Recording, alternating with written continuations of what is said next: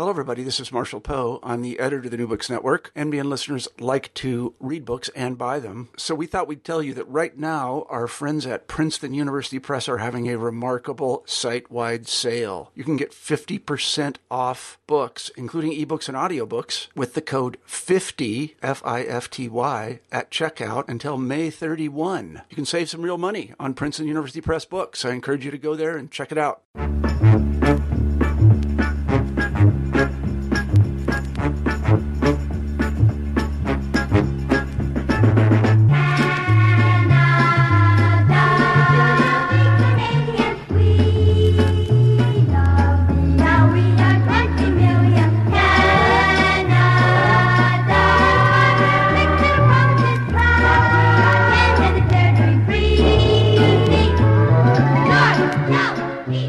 Hello, welcome to the New Books Network.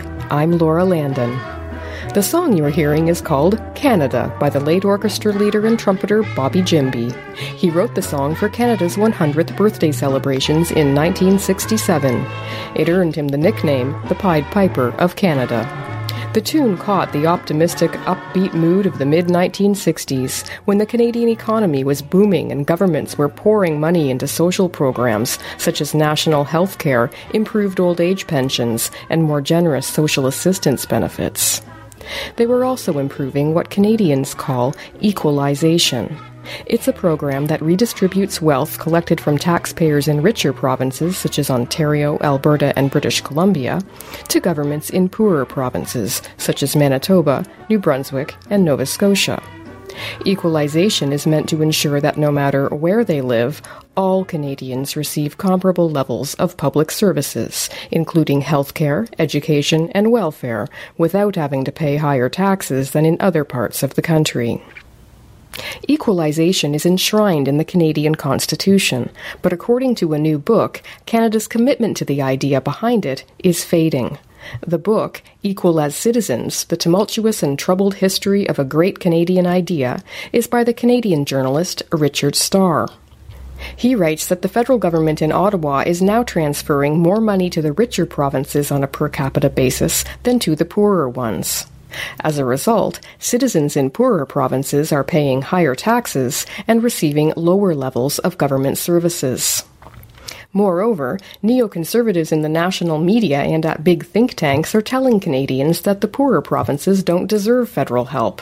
That even though the poorer provinces have smaller populations and therefore fewer taxpayers to support social programs, they should stop complaining and simply pull themselves up by the bootstraps. It's a chorus that makes no sense to Richard Starr. He says the wealthy provinces got rich because they happen to have abundant natural resources. Alberta, for example, is in the midst of another oil boom. Richard Starr has worked as a journalist, civil servant, broadcaster, political staffer, and policy advisor. His other books include a biography of the late New Brunswick Premier Richard Hatfield and Power Failure, A History of Energy Development in Nova Scotia. Richard Starr is married to former Member of Parliament Wendy Lill, who is also a well-known Canadian playwright. They live in Dartmouth, Nova Scotia, where Richard Starr sat down for an interview with New Books Network contributor Bruce Wark. Richard, thank you very much for taking the time to talk to me today. You're welcome. I welcome the opportunity. Your book is called Equal as Citizens, and what do you mean by equal as citizens? Well, I guess the issue of equality is huge in any country, and there's a lot of emphasis, of course, on economic equality among classes, among races. When we look at the issues surrounding, for example, the dreadful treatment of our Aboriginal people. But I'm taking a somewhat narrower view of the question of equal as citizens, and I'm looking specifically at government services, public services, the availability of public services.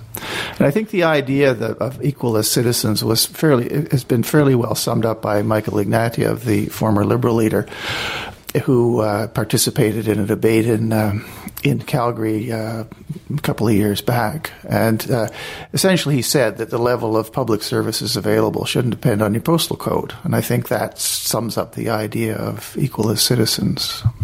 Let's explore that a bit in the Canadian context. Why is there a problem that would require you to write a book about it? Well, I guess the problem is that we have a constitutional responsibilities that have been given to or acquired by the provinces over time, but they don't necessarily have the economic wherewithal, the fiscal capacity to provide those services. Most notably, education, going back many, many years, is a clear provincial responsibility. And history is replete with examples of how the poorer provinces had a much poorer level of education, with results that we're probably still living with in Canada. And more recently, of course, healthcare, which many Canadians see as a crucial part of the Canadian identity. Nevertheless, healthcare is at least 75% paid for by provincial governments, and those provincial governments have differing capacities in terms of their ability to provide those services. Well, we're sitting here in Nova Scotia, one of the Atlantic provinces, and I would think that, judging from what you say in your book, that Nova Scotia is one of those poorer provinces that has had problems funding health and education. Yes, and certainly in recent years, I don't want to get ahead of myself here, but in recent years, that problem has become more and more pronounced. Historically, for example, with our education system, as early as the 1910s, Nova Scotia politicians were complaining about the fact that teachers in Western Canada, for example, were getting paid 3 or 4 times what they could afford to pay their teachers in Nova Scotia, so they were losing their best teachers to other provinces. In subsequent years, there were significant gaps in the level of health services available to people in Nova Scotia and other Atlantic provinces, as well as the prairie provinces. Fewer doctors, fewer nurses, fewer hospitals, those kinds of things. We've made efforts over the years to catch up, but currently we're moving, I would say, in the opposite direction. And the future ability of the less wealthy provinces to provide services, healthcare services in particular, to an aging population is in considerable jeopardy. From Equal as Citizens by Richard Starr. Provincial funding for autism spectrum disorder varies widely across the country. A survey by the Library of Parliament in 2006 found the proverbial patchwork of service. Alberta offered more than $40,000 per child annually for treatment, generating media reports about families moving from other provinces, especially Saskatchewan, to take advantage. Ontario was spending about $10 per capita on services for autistic children. Prince Edward Island and New Brunswick were spending about $3 per capita. There are other examples where there is a direct correlation between provincial fiscal capacity and services. For instance, a report by the Canadian Institute for Health Information found that care for diabetics was almost non-existent in the Atlantic provinces in the middle of the first decade of the 2000s. Another report from March 2012 revealed that wait times for hip and knee replacements were increasing across Canada. The longest waits were in the Maritime provinces and Manitoba, the shortest in Ontario. You're listening to an interview with Canadian journalist Richard Starr about his new book, Equal as Citizens, The Tumultuous and Troubled History of a Great Canadian Idea. The interviewer is Bruce Warwick. You write in your book that after Confederation, 1867, it took more than 80 years for the politicians to build a transfer system from the richer to the poorer provinces. Why did it take so long? Well, I think part of it was that governments during that period didn't provide much in the way of public services.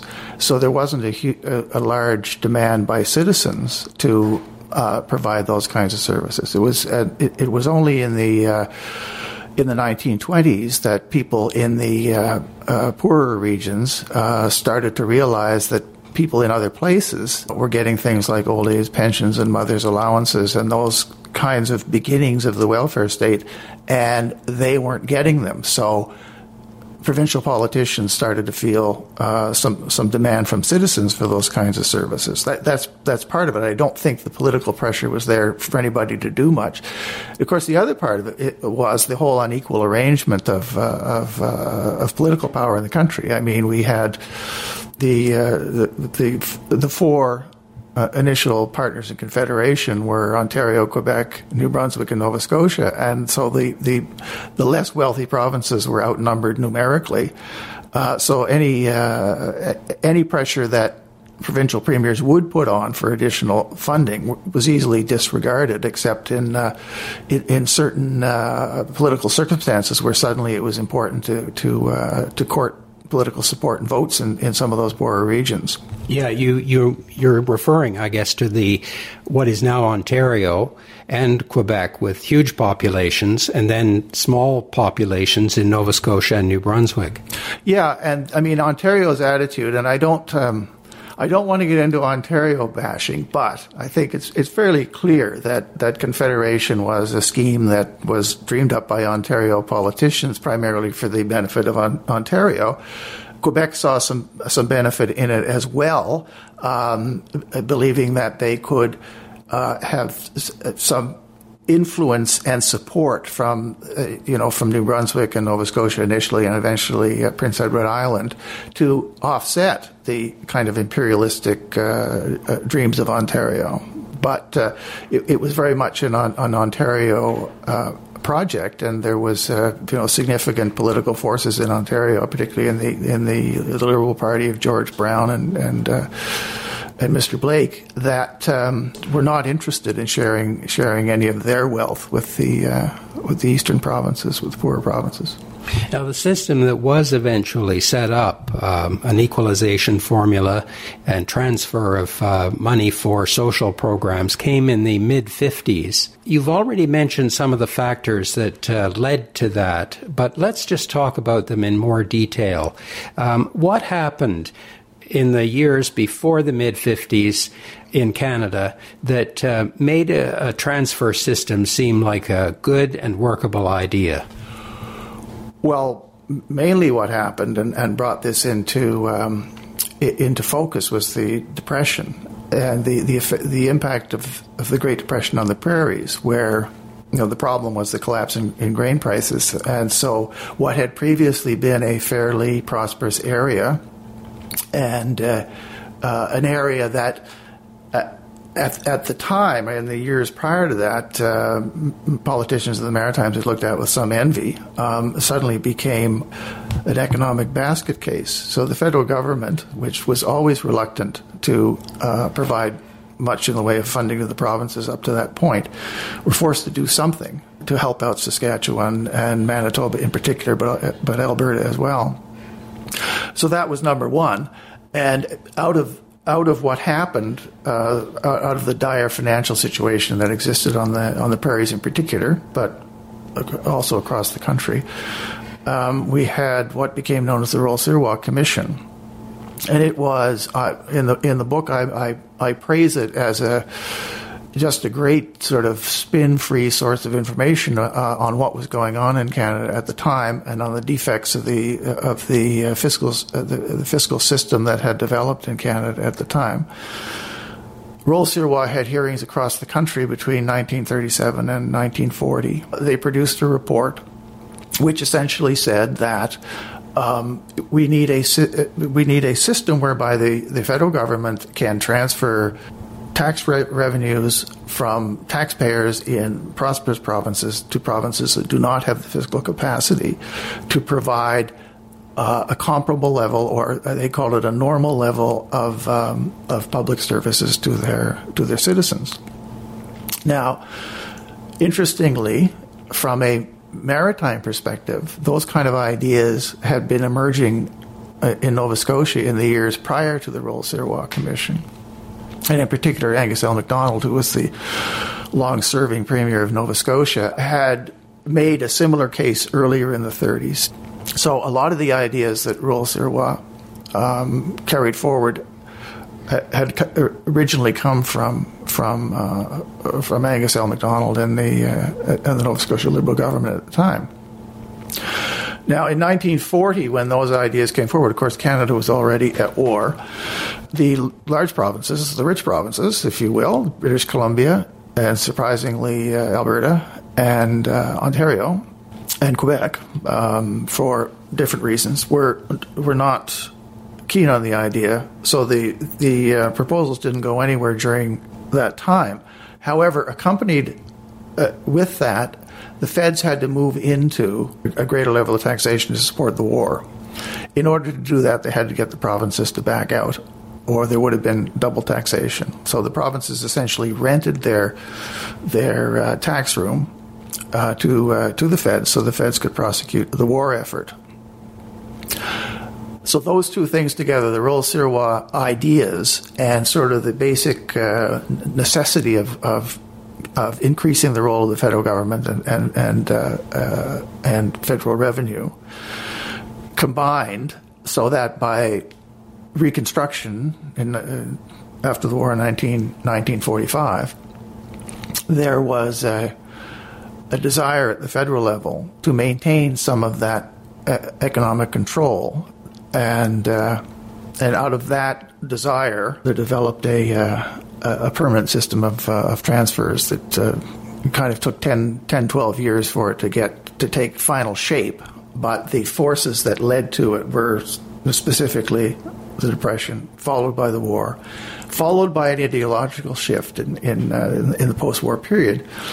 That the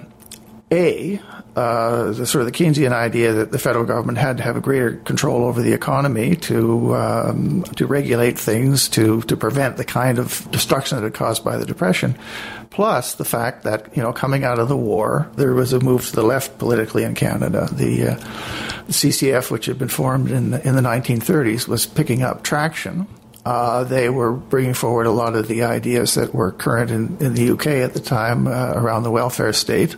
And so for, I would say, political reasons, the governing Liberals decided that they needed not only to exercise control over the greater control over the economy, they also needed to look at some social programs that, because they were national, would be national in scope and would benefit all Canadians. You're listening to an interview with Canadian journalist Richard Starr, author of Equal as Citizens, The Tumultuous and Troubled History of a Great Canadian Idea.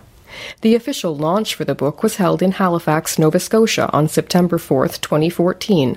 Former Member of Parliament Wendy Lill welcomed those who attended the launch. Thank you for coming tonight. We are hoping that we have a lively discussion tonight about the ideas that are presented in this book that we're launching, Equal as Citizens. The Tumultuous and Troubled History of a Great Canadian Idea. The book illuminates how our regional characteristics and interprovincial grievances have developed, and it challenges us to consider what it means to be a Canadian. It's gutsy, it's carefully researched piece of work. Believe me, it's carefully researched. I have been involved in this for years. I think it really rebalances the discourse in a very much needed way. That was former Member of Parliament Wendy Lill, welcoming people to the official launch of the new book, Equal as Citizens. Wendy Lill is also married to Richard Starr, and they live in Dartmouth, Nova Scotia. You're listening on the New Books Network to an interview with Richard Starr, conducted by Bruce Wark. Richard Starr, you point out in your book, Equal as Citizens, that this idea of transferring wealth from the richer provinces to the poorer ones sort of came out of a movement toward a stronger federal government during the war, out of the experience of dire poverty in some regions during the Depression. And so we get in the mid-50s, 1957, a kind of formal program set up to transfer this wealth. What happened after that in Canada? Okay, I just want to correct one thing. Yeah. The equalization is not a transfer from richer provinces to poorer provinces. What it is the federal government collects probably a little more taxes than it needs to in order to fund a program, a transfer program. Everybody contributes. Anybody who pays federal taxes contributes to the equalization program. We all pay for health care. It's just that when I pay my taxes for health care, you pay your taxes for health care, but there aren't enough of millionaires in Nova Scotia so that when all is said and done, our capacity is less. So if we're going to have a certain level of health care, we need help from the federal government. I mean, that's sort of so it's not, there's no interprovincial transfers of any of this stuff. It's a question of certain provinces have greater fiscal capacity. Newfoundland is a good example. Until Newfoundland struck oil, Newfoundland's fiscal capacity was about 65% of the national average. It struck oil, all kinds of royalties flowed into the Newfoundland Treasury. Its fiscal capacity is now about 125% of the national average. But all that means is that Newfoundland doesn't get equalization payments anymore. There's no more money leaving Newfoundland in that sense, and Newfoundlanders aren't sending checks to Ontario. Right, right. So that although it might be fun if they did. Yeah.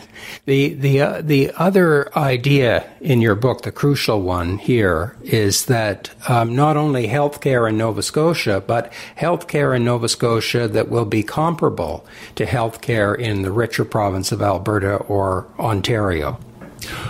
Well, yeah, I mean, there's sort of two parts to that question, whether it's healthcare or any other public service, and the first part is, as a Canadian citizen, is it your right to expect the same level of healthcare in Nova Scotia that you get in Ontario? And if you believe that is the case, but the province in which you happen to reside doesn't have the fiscal capacity to provide that, then yes, that's an argument for a federal transfer so that you can get that. So that's a federal transfer that helps me if I stay in Nova Scotia. But that federal transfer, and this was noted by the Royal Sirois Commission back at the time, that transfer also benefits, say, a province like Alberta, which can afford better health care for its citizens. And that better health care can theoretically, and in fact, in some instances does, attract people from Nova Scotia or New Brunswick or wherever to go and take advantage of that better level of health care in Alberta. And that means that the people in Alberta are further back in the queue. I mean, so they are benefiting as well from a transfer system that enables citizens to stay where they are and move for economic reasons. I mean, that's the other part of it. In our system, it's a given, I suppose, that you move from one part of the country to the other to get jobs. And we consider that to be a good thing most times, although if you've been in a traffic jam in Toronto lately, you'd wonder about that. But we do consider that a good thing. But we don't consider it a good thing to have people moving from one region to the other to take advantage of more lucrative or more generous public services in another place. Richard Starr, in your book, Equal as Citizens, you talk about some very good years in Canada, years that just doesn't get better than that, I suppose, starting in the late 50s and into the 1960s. What happened in that period? Well, actually, the momentum for those decades happened briefly in the post-war period. I mean, they had the Reconstruction Conference, and if you read those transcripts, you think, my goodness, the kind of things that the federal government was talking about at that Reconstruction Conference, we can only dream about today. They were talking about a national healthcare system, 60% funded by the federal government. Today, it's 25%. So those ideas that came up at that post-war conference kind of went underground for 10 years. The Mackenzie King in particular, and then his successor, Louis Saint Laurent, looked around and said, hey, wait a minute, there's not massive unemployment that we expected to have. The barbarians are not at the gates. The doctors don't like Medicare anymore, although they did after the war. They were calling for it, but the doctors had changed their view. So all of this stuff just kind of disappeared for 10 years. But when the Liberals were defeated, oddly enough, that old red Tory, John Diefenbaker, kind of picked up that mantle and started taking some of those ideas. Now, of course, he was prodded along by Tommy Douglas in Saskatchewan, the CCF premier of Saskatchewan, who had been elected in 1944, and was moving ahead on things at that time with health insurance. Diefenbaker followed that path and introduced hospital insurance back in the 1950s. And under Diefenbaker, the equalization program, which had not been called that after the war, but amounted pretty much to the same thing, was improved and formalized, and had the consent at that time of both Quebec and Ontario. So it became an entrenched program. When Diefenbaker was defeated in 1963, equalization was again an issue in the campaign, and the Liberals were promising to improve it by essentially raising the standard to which all provinces would go. And I think the Liberals essentially said, we're going to bring about more equalization by raising to the standard of the top two provinces rather than the average. So, in effect, there was that thrust in the 63 election. Of course, that was followed by the introduction of the Canada Pension Plan a couple of years later. And finally, not finally, by Medicare that started to be implemented around our centennial year, 67, 68, and up to about 1970. And I think the sort of the final spasm, if you will, was the unemployment insurance changes that were brought in under the Trudeau government in 1971, which was essentially a step back from the notion of a guaranteed annual income. They had been toying with the idea. There was support for the idea of a guaranteed annual income, but the feds figured it was too expensive, so they essentially redesigned the unemployment insurance program so that it kind of operated that way. From Equal as Citizens, The Tumultuous and Troubled History of a Great Canadian Idea by Richard Starr. In 1971, the Trudeau government introduced major changes to unemployment insurance that moved the program firmly, if briefly, in the direction of income support and poverty reduction. In his book From UI to EI, Waging War on the Welfare State, author Georges Campeau described the changes of 1971 as the centerpiece of Trudeau's Just Society. They were taken as a less expensive alternative to a guaranteed annual income and as a way around anticipated provincial objections. The reforms extended coverage to almost the entire workforce, established an 8-week eligibility period, raised regular benefits significantly, and introduced sickness, maternity, and retirement benefits. As a sign of the shift of emphasis from insurance to income support, the government increased its contribution to the UI fund, raising its share of the program cost from 19% to 44%.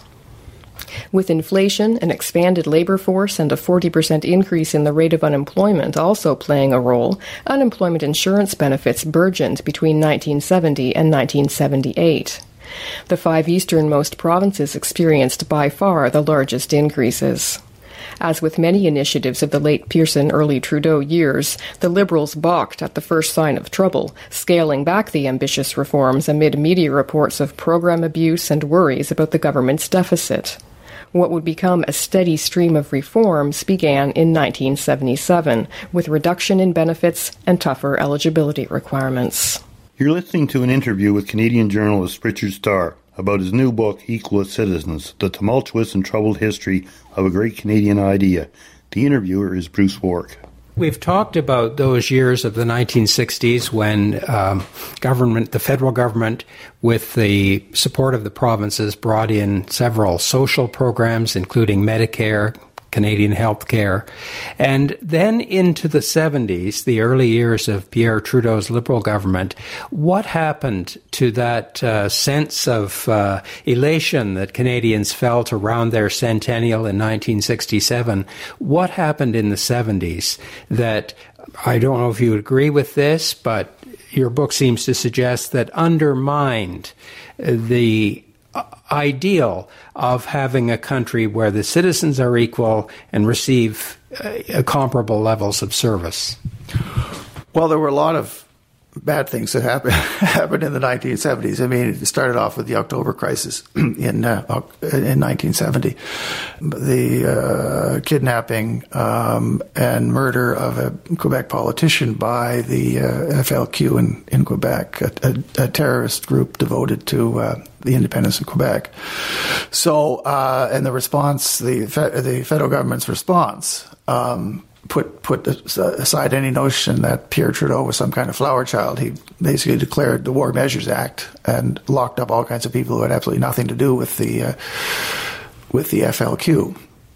So that sort of any kind of rosy glow that was left over from the centennial celebrations kind of went with that. But in the long term, I think the more significant development, we started to see the emergence of the think tanks, the right-wing think tanks, the neoconservative think tanks, and that started primarily in the U.S., but also in the UK, and we got Margaret Thatcher as a result there. But it started to spread into Canada, and so there was in the public sphere anyway. Increasingly, people were commentators, pundits, intellectuals of various self-described intellectuals of various sorts. We're questioning this whole welfare state project. We can't afford it anymore now. To sort of prove their point, the world economy went into a bit of a tailspin.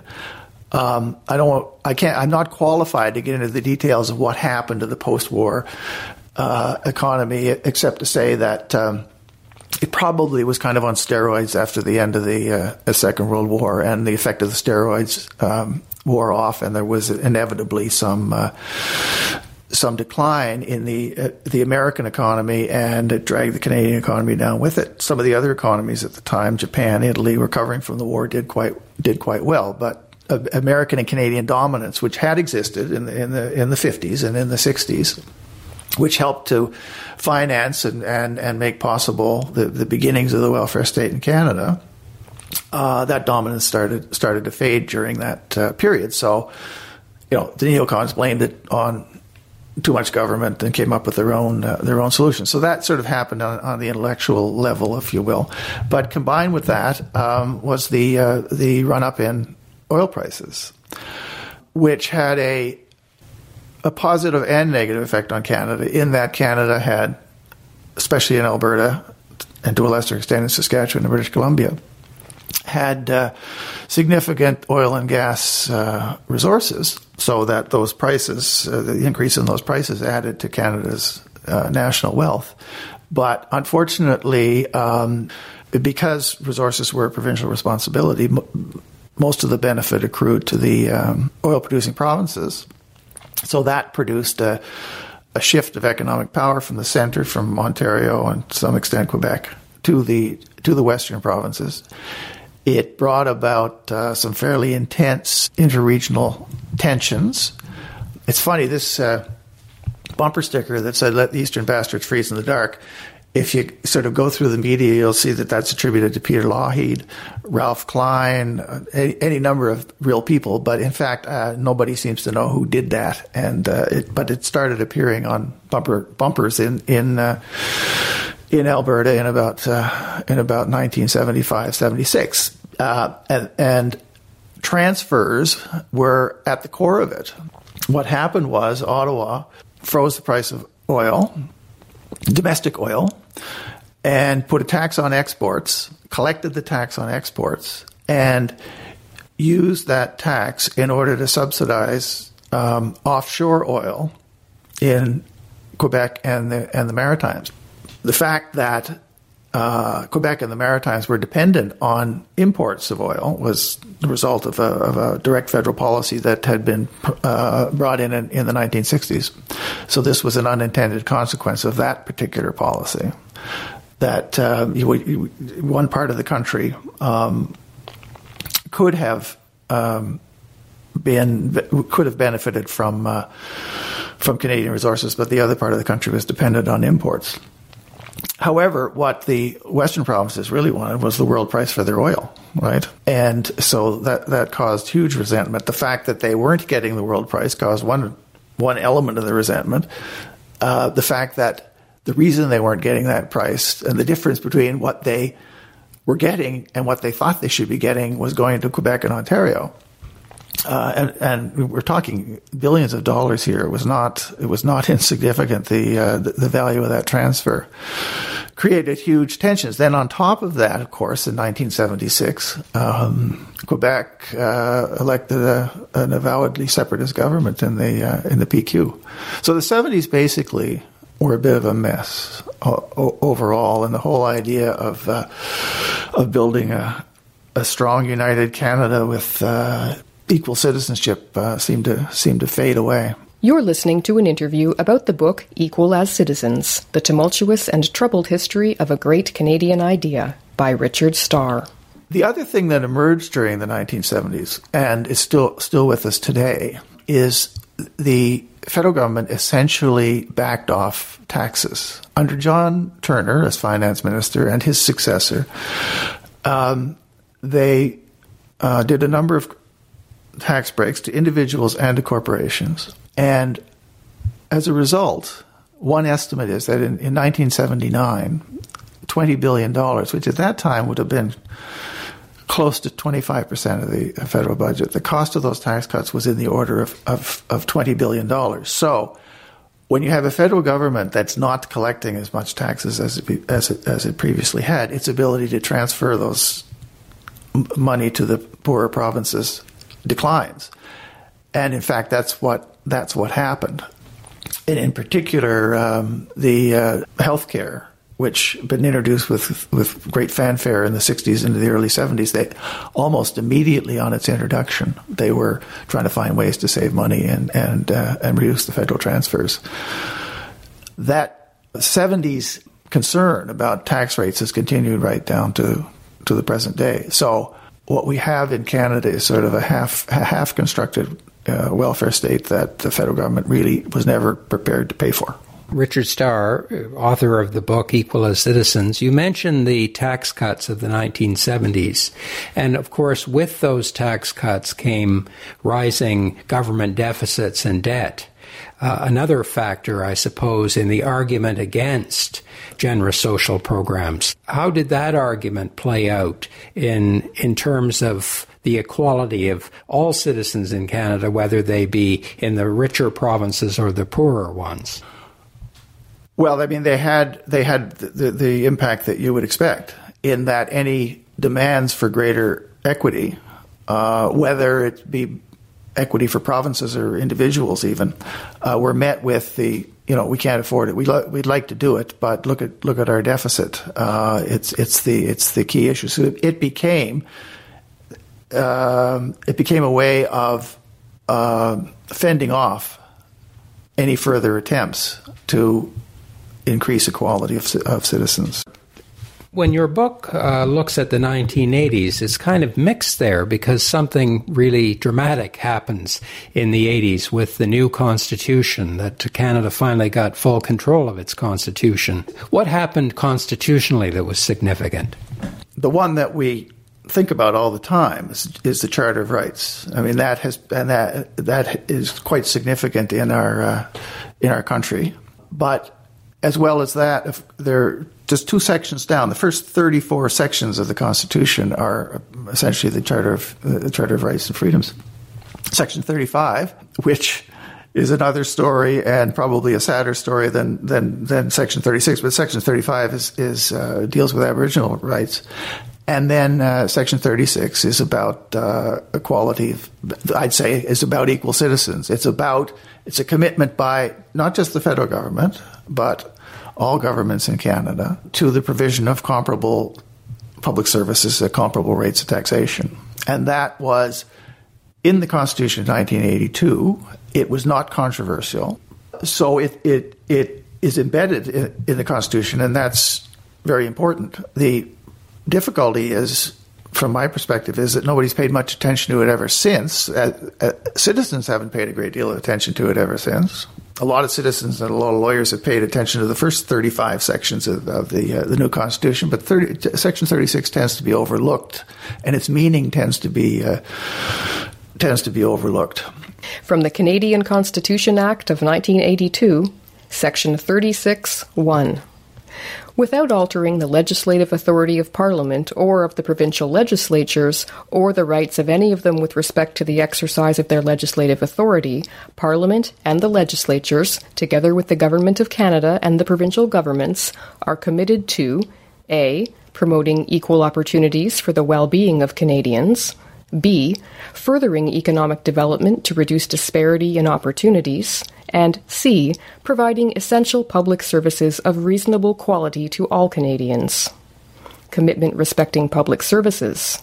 Section 36(2). Parliament and the Government of Canada are committed to the principle of making equalization payments to ensure that provincial governments have sufficient revenues to provide reasonably comparable levels of public services at reasonably comparable levels of taxation. We've talked about the early 80s, Richard Starr, and in your book, Equal as Citizens, you point out that equality of services was given protection in the Canadian Constitution. We've talked about that. But another thing happened in the 80s. In 1984, Brian Mulroney, the Conservative Party, won a landslide majority and started to make changes in the country. And how did that affect the overall prospect for equality as citizens? Well, Mulroney, to be fair and balanced about Mulroney, his record is a bit mixed. I mean, the dialing back on equalization had already started. There was a New Deal in 1982, which reduced the amount of equalization going to the provincial governments, and also reduced the amount the federal government was going to put into that. But Mulroney was also responsible, on the other hand, to this sort of entrenchment, if you will, of provincial resource rights. Peter Lougheed, the Premier of Alberta, following the introduction of the National Energy Program, had gone a bit ballistic on the whole thing, but then he proceeded immediately to negotiate with the federal government. And within a year, or less than a year, they had come up with an agreement. And you also note that Peter Lougheed was the Premier of Alberta when the Constitution was approved in 1982. So implicitly, Alberta signed on to this whole notion of comparable services at comparable rates of taxation. But Lougheed also agreed to a deal on the division of revenues from resources that was twice as good as what we have today. Mulroney came along, and for strictly political reasons, and his energy minister Pat Carney later acknowledged that their position on resources had basically been written by the oil industry, and so part of that was dismantling the National Energy Program. So in dismantling the National Energy Program, Mulroney essentially gave away about 50% of prospective revenues from oil and gas, the oil and gas industry.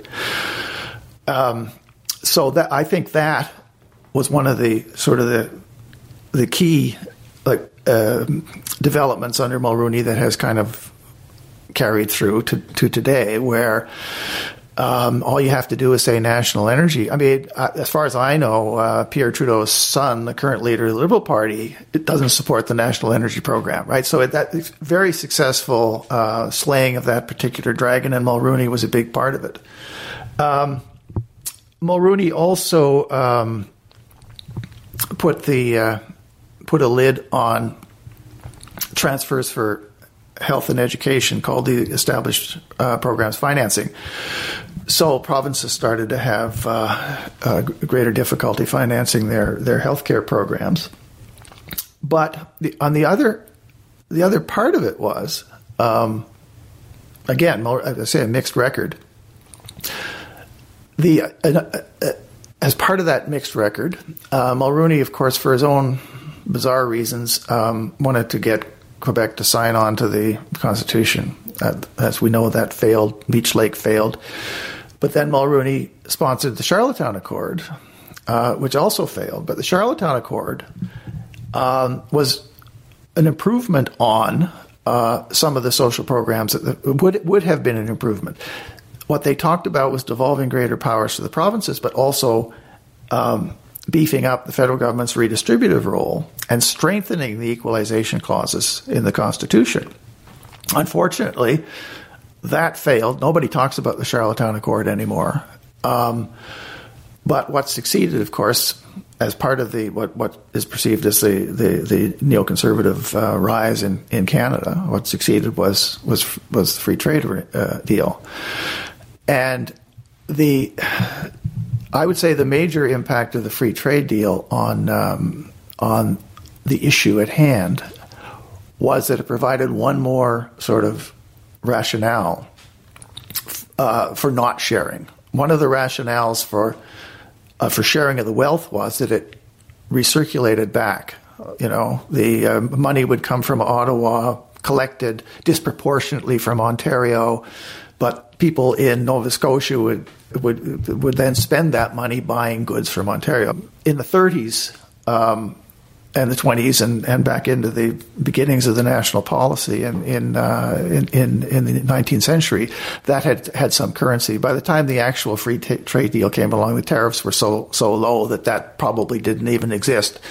And recent figures indicate that Ontario, that the Maritimes continue to buy huge quantities of goods from Ontario. So it's probably a canard, but it provided one more rationale for dismantling that whole system because we don't need it anymore, or the equity isn't there because people are buying their goods from all over the place.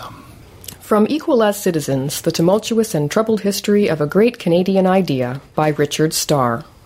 Between 1997 and 2012, per capita federal cash transfers to the provinces increased by 143%, according to Finance Canada figures.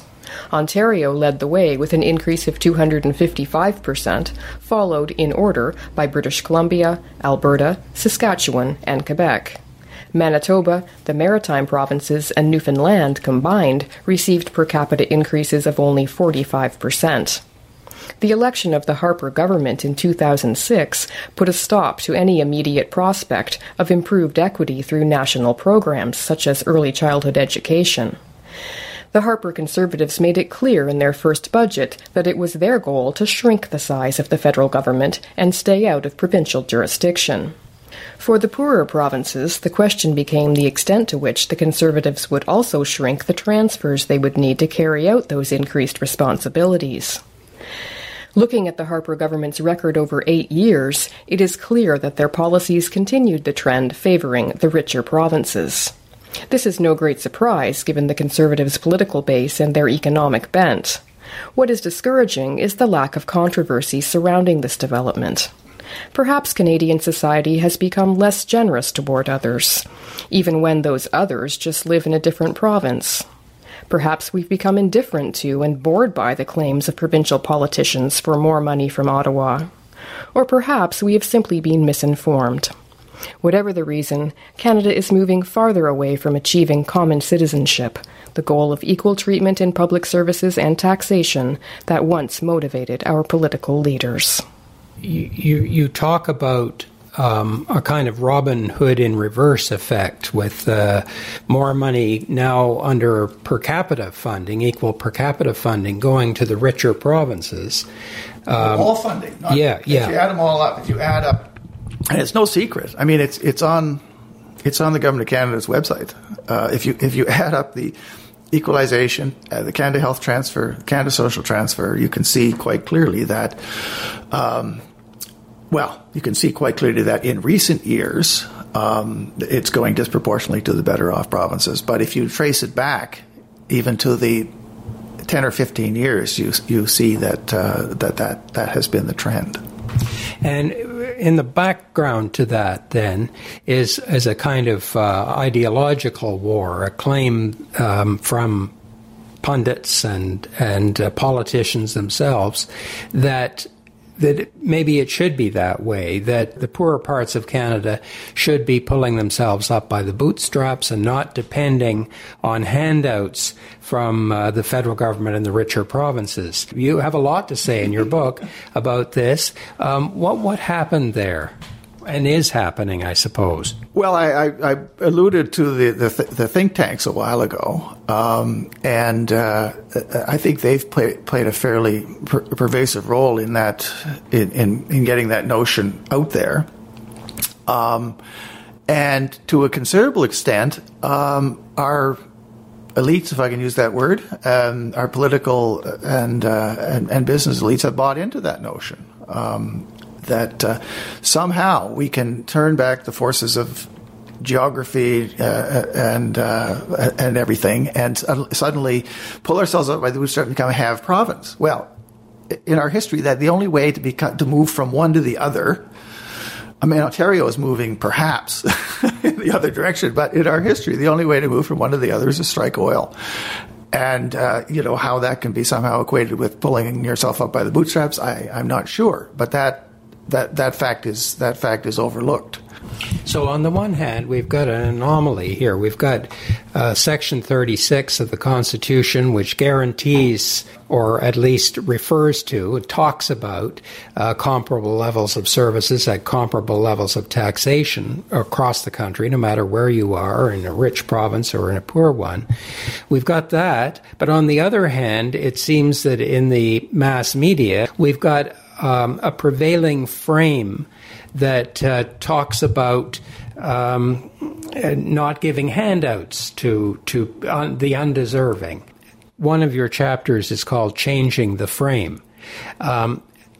What is that frame, and how could we go about changing it when it seems that the dialogue in the mass media and from the think tanks is so overwhelmingly biased against transfers of wealth from the richer to the poorer? Well, I think one way is read my book. That's why I wrote it, because I think that it's important that people have a bit of the background, some understanding of that, know that Section 36 subsections 1 and 2 even exist, and then maybe start asking all politicians, essentially, because, as I say, all of the provinces signed on to that, as well as the federal government. Quebec didn't, but it wasn't because of that Quebec didn't. So, I'm using a bit of poetic license here and saying that everybody supposedly agrees with it. Well, I guess I would say, okay, how are we doing on that, right? In Ontario, people have this kind of drug coverage, but I have to pay for that drug here. Or my nephew just moved to Alberta to take a job in the oil fields, and talks in the Constitution about equal opportunity. Where's the equal opportunity? And look at my tax bill. I'm paying 15% provincial tax, whatever it is. So what are you doing about living up to those aspirations, if you will, in the Constitution? You're listening on the New Books Network to an interview with Richard Starr, author of Equal as Citizens, The Tumultuous and Troubled History of a Great Canadian Idea. The interview was conducted by journalist Bruce Wark. Richard Starr, in your book Equal as Citizens, you have a last final chapter called Parting Shots, in which you outline a number of things that could be done to make us more equal, rich and poor together. And one of them, you mention a carbon tax. How would that work? Well, it would be I guess the principle would be polluter pay. And when it comes to fossil fuels, Saskatchewan, God love them, and Alberta are by far the greatest producers of greenhouse gases, which, by all available evidence, is a problem. So the way it would work would be that you would put a tax on that, and then you would use that to distribute to other provinces. Now, there's different ways you can do it. The possibility could have been implemented many, many years ago to do it specifically within the energy sector. We could have had a cap and trade system in Canada, so that when Nova Scotia, for example, decreased its greenhouse gas emissions by 4 megatons, which 8% or so, 10% or so. There could have been some benefit accruing to the ratepayers of Nova Scotia Power in Nova Scotia, funded by a tax collected on the polluters out west. Right? We could have done that. We never set that up. Or you could simply have the carbon tax distributed just generally across the country, regardless of what their energy infrastructure happened to be.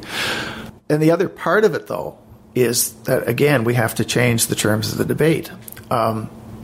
When we continue to associate positive things with fossil fuel development, when in fact the evidence is that those fossil fuel development of fossil fuel are negative, essentially, for our long-term survival as human beings.